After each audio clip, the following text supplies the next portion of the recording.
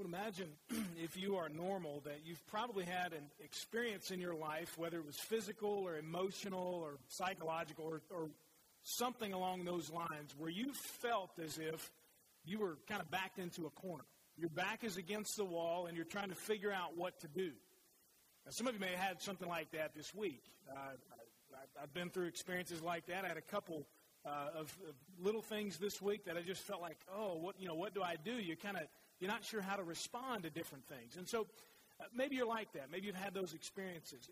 There's something in your nervous system, in your body, that scientists and biologists have described as the fight or flight response. And they've added one in there. It's fight, flight, or freeze now. Maybe you can relate to that. And it's in those moments where you're physically threatened or maybe emotionally threatened or psychologically threatened or whatever it may be, that you respond based upon what's going on physiologically inside your body. Now, during those times, maybe you've experienced this. Your heart rate increases. It seems to be pounding, which makes you sweat just a little bit. Maybe your palms get sweaty or something along those lines. Or maybe, like me, you've got no hair to catch what beads up on your forehead and it just starts running down your face, But that happens, and your pupils tend to dilate. These are all things maybe that you've experienced or maybe you don't feel. Certainly, in that moment, your body releases blood to muscles so that you can respond if need be in a physical way. Lots of things happen. Sometimes we fight back. Sometimes that's our response. Maybe you've been there and you just lash out. Maybe you've seen somebody maybe get backed into a corner literally, physically, and they come out swinging. That's the way it is. Or emotionally, they come out just lashing out at people with their words and their emotions. Maybe you're a person who's like that, and your response in those situations is to fight back. Maybe that's worked for you. Maybe it hasn't. I don't know. Or maybe you're the person who has the flight response. You're just trying to run away. You know it's not a good situation. Physically, you know that maybe you can't overcome what you're facing, so you just try to get out of there. Maybe if you remember times as a younger person and you say, I remember being physically threatened and I didn't know what to do, so I just ran. I just got out of there as quickly as I could. Maybe emotionally, you're a flight kind of person, and when emotions get intense and get heated, you just run away emotionally. You're just not going to deal with it. Maybe that's your response. Or maybe you're the freeze kind of person. You get backed into a corner emotionally or whatever, and you freeze. You just lock up.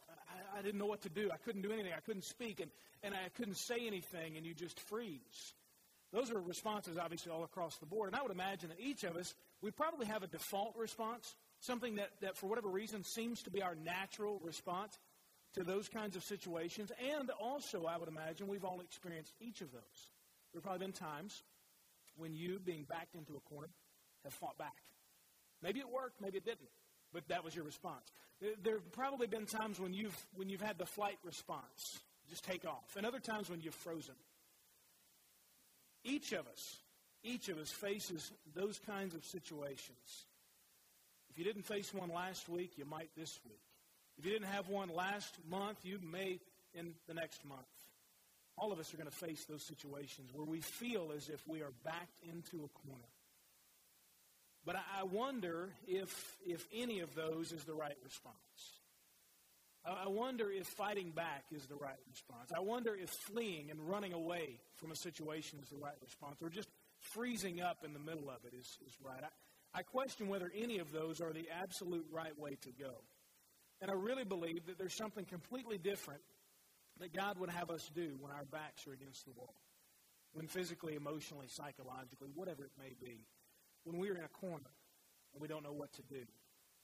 If you think about the stress that you face in life, if you were to rate on a scale of 1 to 10 how stressful your life is, and if you're maybe a 12 or 13 on that scale, you know exactly what I'm talking about. Many opportunities where your back is against the wall. It comes in a lot of different forms. Maybe for you it's difficult people. They just stress you out. They back you into a corner. And you just think, my goodness, why does this always happen to me? Why do I always seem to wind up in a situation or a job or wherever it may be where I just deal with the most difficult people in the world? Now, granted, they're not thinking that about you in any way. Okay, it's not you, it's them. All right, so you know. You're not difficult, it's them, right? That's what I tell myself all the time. It's not me. But the truth is, sometimes there are just difficult people we deal with. What do you do in those situations? Maybe it's financial worry for you. Maybe with the recent economic downturn and the uncertainty about what's going on, maybe you've lost your job or you've taken a pay cut or you're just sort of uncertain. Will I keep my job?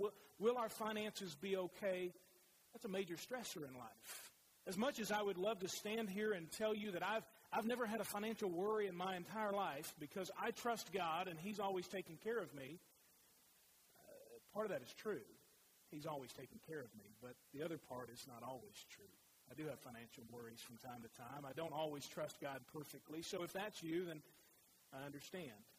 Certainly a major concern. Maybe you've had family or relational problems that back you into a corner, and you now don't speak to a person in your family because of the issues that came from your fight, flight, or freeze response, or theirs.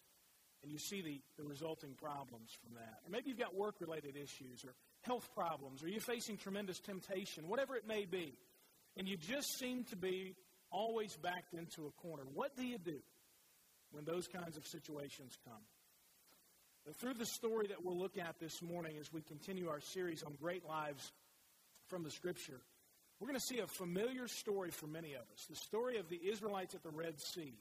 In a moment where their collective backs were against the wall, what did they do? What instruction did they receive?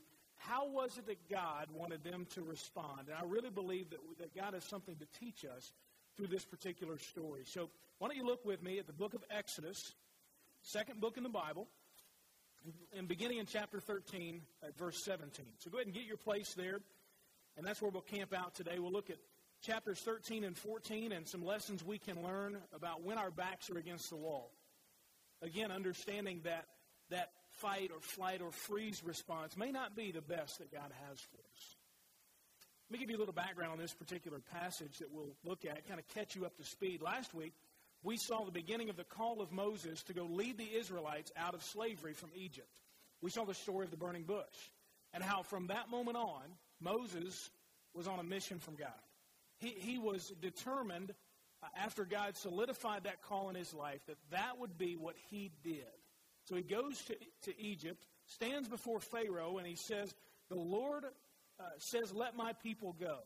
And immediately Pharaoh says, well, all right, you've convinced me. If God says that's the way that it's going to be, then, hey, all these thousands of slaves that I've got that are driving our economy and taking care of all of our construction projects, they're really not needed. You guys go right ahead and do whatever you need to do. Unfortunately, that's not quite the way that it happened. He needed a little convincing, Pharaoh did. And God said, I'll take care of the convincing. I'll send you on a mission from God. I'll handle it all. And we know that there were a series of plagues that God sent on Egypt because Pharaoh refused to be obedient to what God had said, and he refused to listen to Moses, and his heart was hardened, and he did not let the people go. And so these chapters from about chapter 4 to where we pick it up today in chapter 13 highlight the different plagues that took place. And one time after another, God did certain things to the land and people of Egypt, and each time Pharaoh said, no, you're not going anywhere. I defy God, and Pharaoh thought he was bigger and better and stronger than God, and finally he got to the point where he let them go, but it was only after an event we now know is highlighted in what's called the Passover. The firstborn of every family and animal in Egypt was killed in the 10th plague. The Israelites were saved, however, in a great preview of the cross by spreading blood on their doorframe. The blood of a sacrifice covered them and protected them from God's wrath on the sinful nature of Egypt.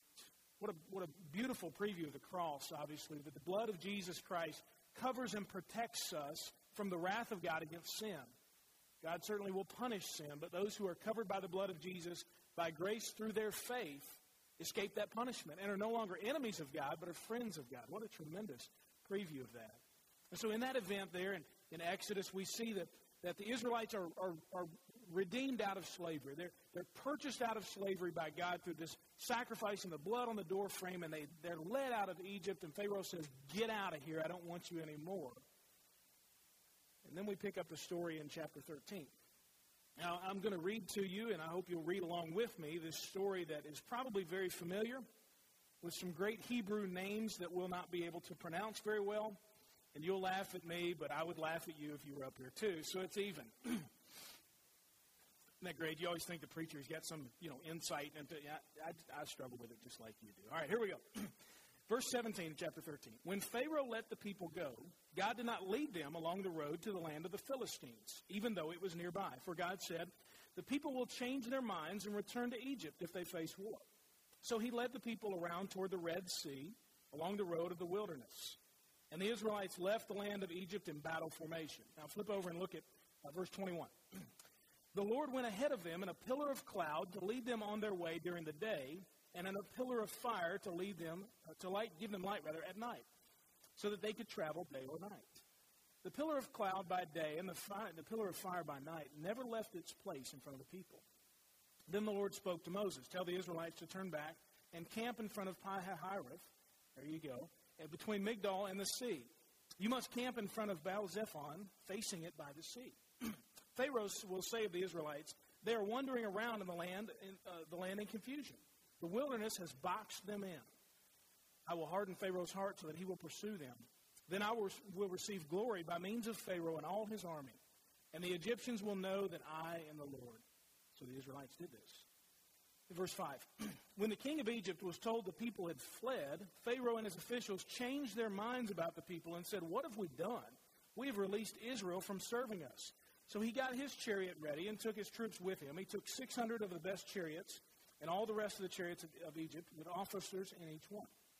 The Lord hardened the heart of Pharaoh, the king of Egypt, and he pursued the Israelites who were going out triumphantly.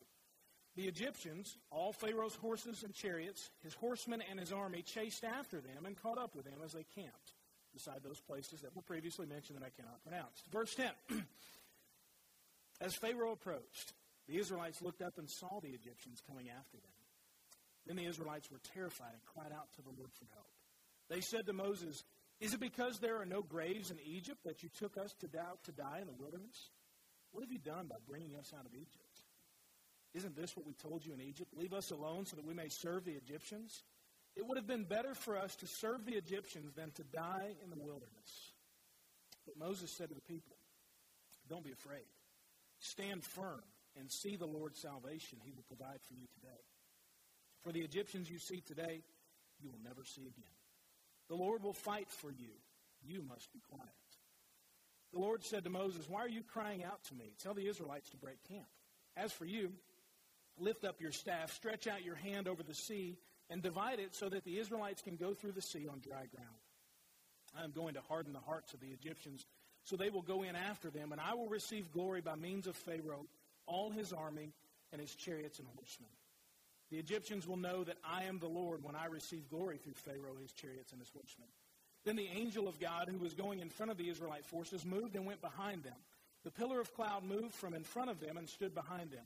It came between the Egyptian and the Israelite forces. The cloud was there in the darkness, yet it lit up the night. So neither group came near the other all night long. Then Moses stretched out his hand over the sea. The Lord drove back the sea with a powerful east wind all that night, and turned the sea into dry land. So the waters were divided, and the Israelites went through the sea on dry land, with the waters like a wall to them on their right and their left. The Egyptians set out in pursuit, all Pharaoh's horses, his chariots, and his horsemen, and went into the sea after them. Then during the morning watch, the Lord looked down on the Egyptian forces from the pillar of fire and cloud and threw them into confusion. He caused their chariot wheels to swerve and made them drive with difficulty. Let's get away from Israel, the Egyptians said, because the Lord is fighting for them against Egypt. Then the Lord said to Moses, stretch out your hand over the sea so that the waters may come back on the Egyptians, on their chariots and horsemen. So Moses stretched out his hand over the sea, and at daybreak the sea returned to its normal depth. While the Egyptians were trying to escape from it, the Lord overthrew them in the sea. The waters came back and covered the chariots and horsemen, the entire army of Pharaoh that had gone after them into the sea. None of them survived. But the Israelites had walked through the sea on dry ground, with the waters like a wall to them on their left and on their right and their left. That day the Lord saved Israel from the power of the Egyptians, and Israel saw the Egyptians dead on the seashore.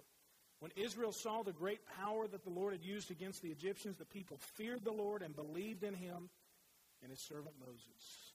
Familiar story, but worth reading. Familiar story, but worth hearing, I believe, all over again, and understanding the picture of the Israelites as they have left Egypt. They have received the salvation of the Lord through the deliverance of the plagues, and now they're on their way, they think, to the promised land, and very quickly they wind up with their back against the wall. And as I mentioned earlier, I know if you're normal, you've had these types of experiences. Maybe you haven't had the Egyptian army pursuing you, but certainly you've had those experiences where you just felt like you were in a corner.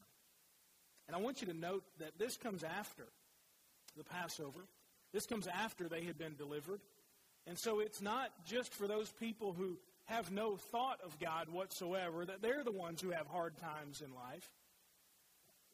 In a very real way, I believe this shows, as the Passover is a precursor to the cross, that those who believe in Jesus also will face these opportunities for your back to be against the wall. And so it's not just somebody out there who's done everything wrong and they've put themselves against the wall. These are the Israelites being led by God to a position where their back was against the wall. I believe that what the Israelites face gives us a very simple guiding principle today, and it's this, and it will sound very simplistic, but I believe it's powerful. When your back is against the wall, keep your eyes on the Lord. When your back is against the wall, keep your eyes on the Lord. Now, I want that principle to sort of guide us through what we talk about today, because Moses tells them, when the Israelites are being pursued by the Egyptian army, stand back, stand firm, and see the salvation of the Lord. Watch what God is going to do. And then we get the bookend of the story at the very end of it. It says that they saw the great power of the Lord. They saw the dead Egyptians. They saw what God had done. So there's something about them keeping their eyes on the Lord in the midst of this difficult time that I believe sounds very simplistic, yes, but has major implications and major power. Now, I want to break this down this morning and kind of give us both halves of this. What do you do? I mean, when is your back against the wall? You see, it's got a comma in the middle there. When your back is against the wall, okay, that's part of it. But what do? You keep your eyes on the Lord. Now, this is very simple, but as I said, very powerful. When is your back against the wall? First of all, obviously for them, it was in the wilderness. If you look back in chapter 13 at verse 17, it says, when Pharaoh let the people go, God did not lead them along the road to the land of the Philistines, even though it was nearby. For God said the people will change their minds and return to Egypt if they face war. So what? So he led them around toward the Red Sea along what? The road of the wilderness. Do you see who's involved in leading them toward the wilderness? They didn't just randomly pick it. They didn't flip a coin and say, well, if it's heads, we'll go this way. If it's tails, we'll go this way. It says God was leading them, and he did not lead them down the road toward the land of the Philistines, even though that was nearby. Now, the road to the land of the Philistines was the quickest route to get to where they were going to go. It was probably, in some ways, the easiest route for them to go, and certainly the closest route for them to go. Now, if you're anything like me, you would say, God, what do you think? This is quick. This is easier. This seems to get us where we need to go. This involves seemingly the path of least resistance. God, why would you choose this route? But God knew that the Egyptian army had outposts along the way there in the land of the Philistines, and he figured, rightly so, that when the Israelites, who are not warriors but what? Slaves, face that particular threat, that they would turn around and go back to Egypt. So he leads them on a different path along the way of the wilderness. Now, that avoids the Egyptian army, obviously. But it heads toward the Sea of Reeds, the Red Sea as it's transliterated in our Bibles, and it heads toward the wilderness, a way that for many people would have been less familiar. It's interesting how God works sometimes. It's a little side note, but understand that there are times in your life when by no desire or design of your own, you are led into the land of the wilderness. And you can look for people to blame and situations to find fault in, but ultimately you need to turn your eyes toward the Lord because it could be, and quite often is, the fact that God has led you to the wilderness. Maybe you've experienced that. So here they are in the wilderness. Their back is against the wall in that. Now you think about your own life. Sometimes you face financial wilderness. You just think, God, The money's running out. We're living literally paycheck to paycheck and then some. God, we're maxed out on everything we can max out. I have no other resources to tap. We are in the financial wilderness. Maybe you've experienced that. Maybe for you it's been a relational wilderness. God, I'm extremely lonely. God, I don't seem to have any friends. My family is either gone or doesn't seem to get it in my life. Maybe you're lonely. Maybe you've had those experiences. Maybe you've been left all alone. Maybe folks have left you, faced the tragedy of divorce in your life or the death of loved ones, and you know what it's like to be in a relational wilderness. Or maybe for you it's vocational, related to your job. You just hate your job. You just think, God, what am I doing here? This has no purpose whatsoever. God, why have you led me to this particular place? Why am I working on this job? God, it doesn't seem to really matter. Maybe there's vocational wilderness for you, or maybe emotional wilderness. You face some serious discouragement and some serious depression in your life. And yes, you're a Christian. Yes, you believe in Jesus Christ. But yes, you're also human. And you face emotional wilderness. And certainly many of us have experienced, whether it's in our own lives or in the lives of extended friends and family, physical wilderness, disease, cancer, whatever it may be, a bleak outlook. And you just face that physical wilderness. Sometimes, of course, that wilderness is in the roles you play as a parent. You're in the parental wilderness. And your children are wandering from God, or they're just not serious about Him, and you just think, God, I don't know what to do. You look around, and it doesn't seem to be getting any better whatsoever. Or maybe as a boss or an employee, you're just in the wilderness, and you think, God, what is going on? Maybe as a friend or as a spouse or whomever, you just seem to be in a desert, in a wilderness. Certainly that's part of when your back could be against the wall. And then they also, for them, they found their back against the wall as their enemy was closing in. Their enemy is closing in on them. In chapter 14, it says that Pharaoh changes his mind, and he leads out all of his chariots and all of his horsemen and his army, and he's chasing down the Israelites. The Israelites are on foot. They're not on chariots. They're not on horses. They just take whatever they can, and they leave town. And here they go triumphantly, it says, out into this place where God is leading them. And then their enemy begins to be closing in. Pharaoh sent the whole works at them. A very powerful army. An enemy that Israel was not prepared for, even though it says they went out in battle formation. They had no idea what they were doing.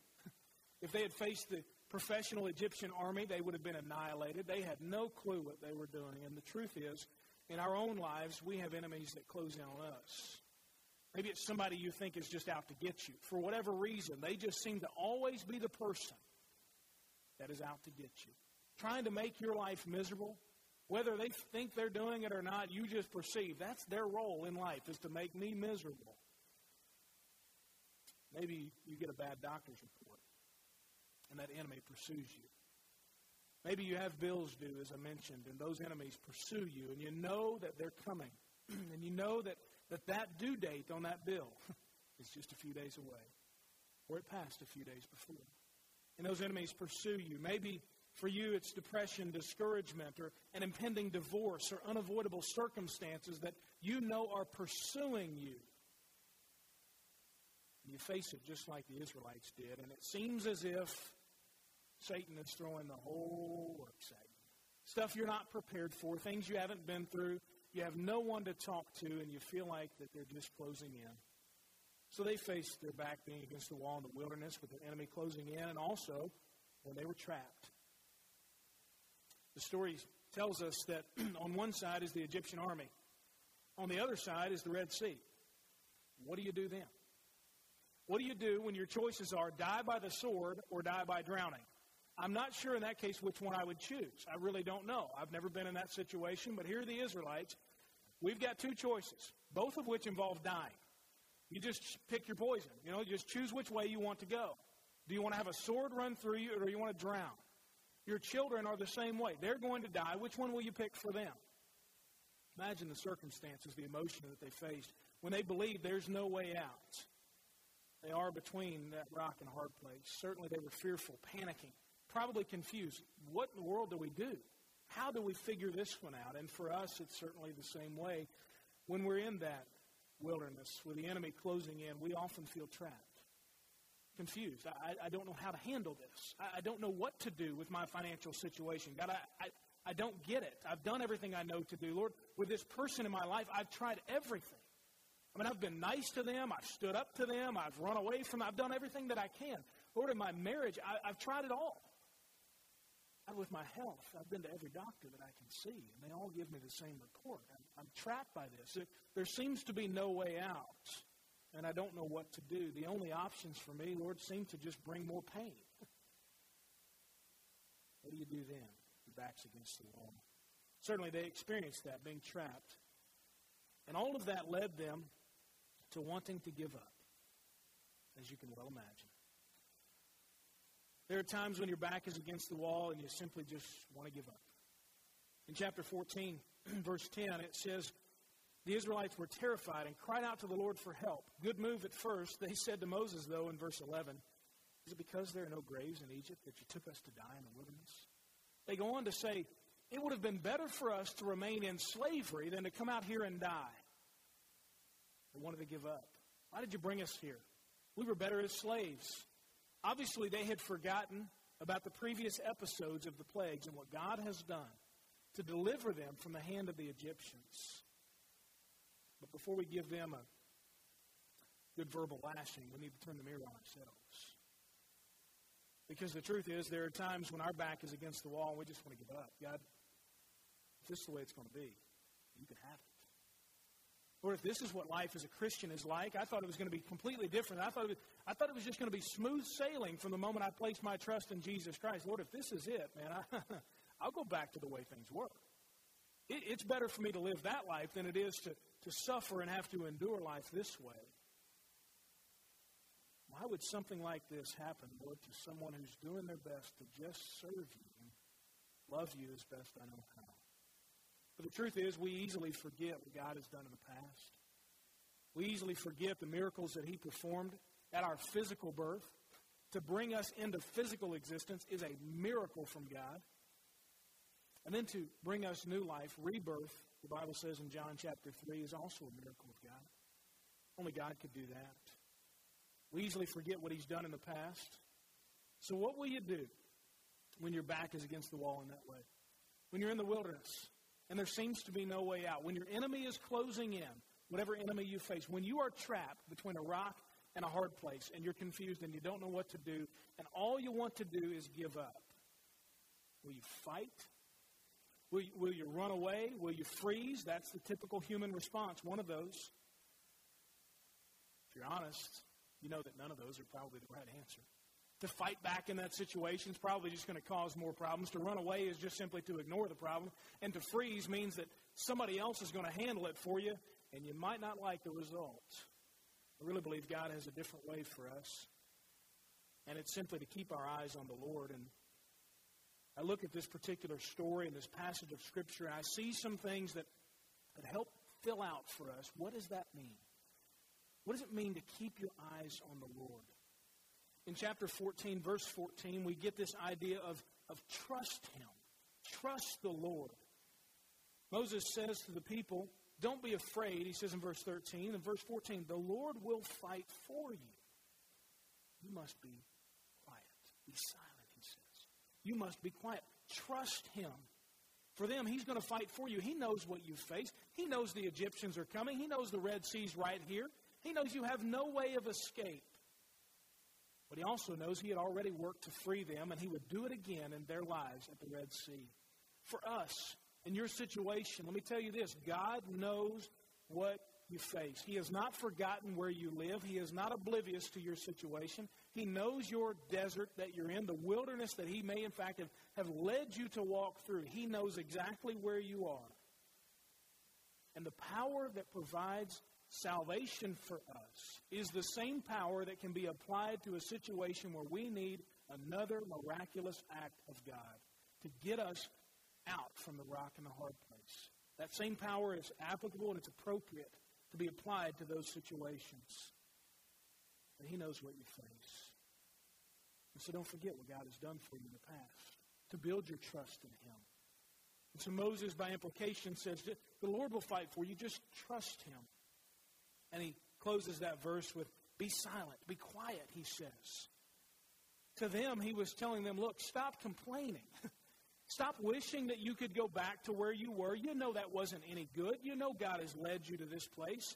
And so he says to them, quiet your mouth, quiet your spirit. Stop making plans for how you're going to defeat the Egyptian army. Can you imagine them in those split seconds?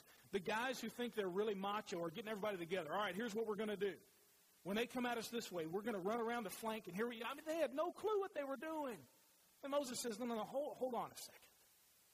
You can try all that stuff, and it may prolong the inevitable, but if you try that, you're still going to die. You might take a couple of them out with you. But he says, quiet your mouth, quiet your spirit. You must be quiet, he says. Nothing that you devise is going to work anyway. They're more powerful than you, and you're going to drown in the sea. And so for us, I think, as I look at my own life and try to apply that to others, for us it's to be quiet by stopping to try it and find a reason for, why am I here? How did I wind up in this situation? Why am I facing financial worry? Why am I facing this health issue? What's the reason behind it? And for us, it's the same, to be quiet, to be silent, to quiet our mouth and quiet our spirit and stop looking for human plans that will get us out of that. Does that mean that you should just sit and trust God and do nothing at all? That's not the point, as you'll see in just a minute. But I believe in our spirit and in how we operate, we first must be quiet, be silent. And then he says, go forward. Go forward. There's a couple of translations, the English Standard, the New American Standard, some others. The words they use for when the Holman here that we're reading this morning says break camp, they use the words go forward. God says in verse 15, why are you crying out to me? Tell the Egyptians to break, or tell the Israelites rather to break camp. Another version says, tell them to go forward. Well, God, what does that mean? Go forward, where are we going? He says, move toward the Red Sea. Go through it. Don't look back. Keep going, and God will use what you're going to go through to destroy the enemy that's pursuing you. So in our lives, we just simply do what we know God would have us to do. How do you move forward in a difficult situation? I'm just going to be obedient on what I know. God, I know that through this I am to bring my needs to you. I am to pray. God, I know through this I am to praise you.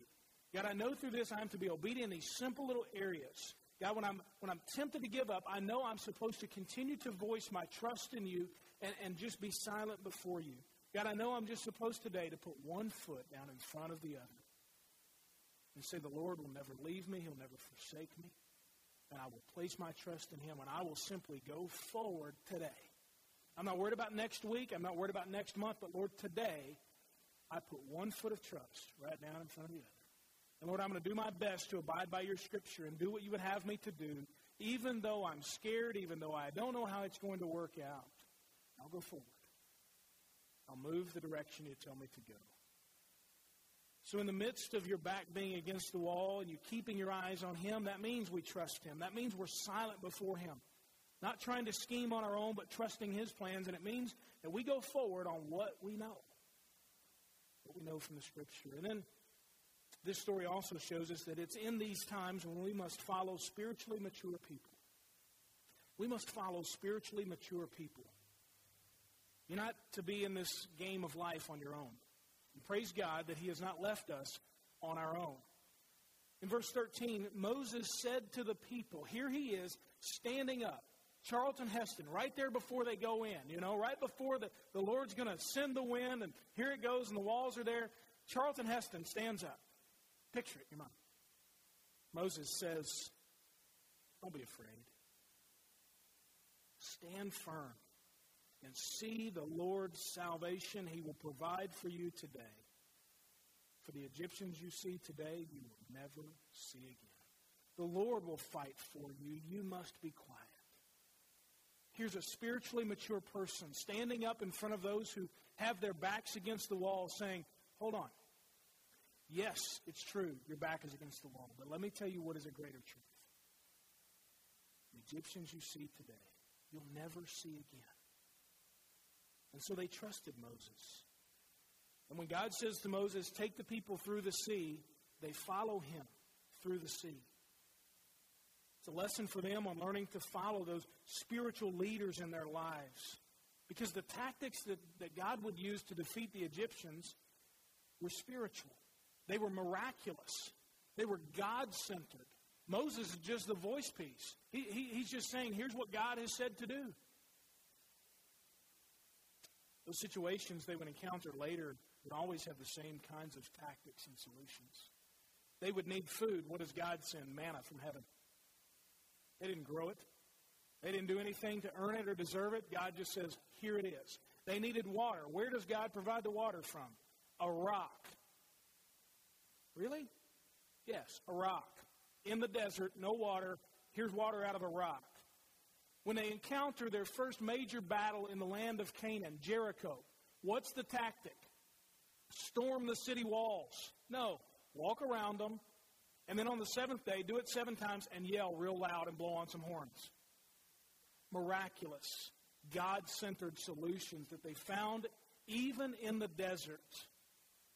And God used someone who was in tune with Him, Moses, to help those who needed it in that moment. And so for us, it's the same way. We need people in our lives who can provide that leadership, that spiritual leadership for us when our back is against the wall. And so who do you have in your life? Who do you have that you know I can go to for a spiritual solution? That's not an inactive solution. It's just I need someone who can lead me in this particular situation, who can point to God's desire and His will for you. It's in those times of confusion, those times of wilderness, that we desperately need spiritually mature people to help us. And I'll say this, everybody needs it. It doesn't matter how young you are. It doesn't matter how old you are. It doesn't matter how long you've been a Christian. It doesn't matter what role you serve in the church.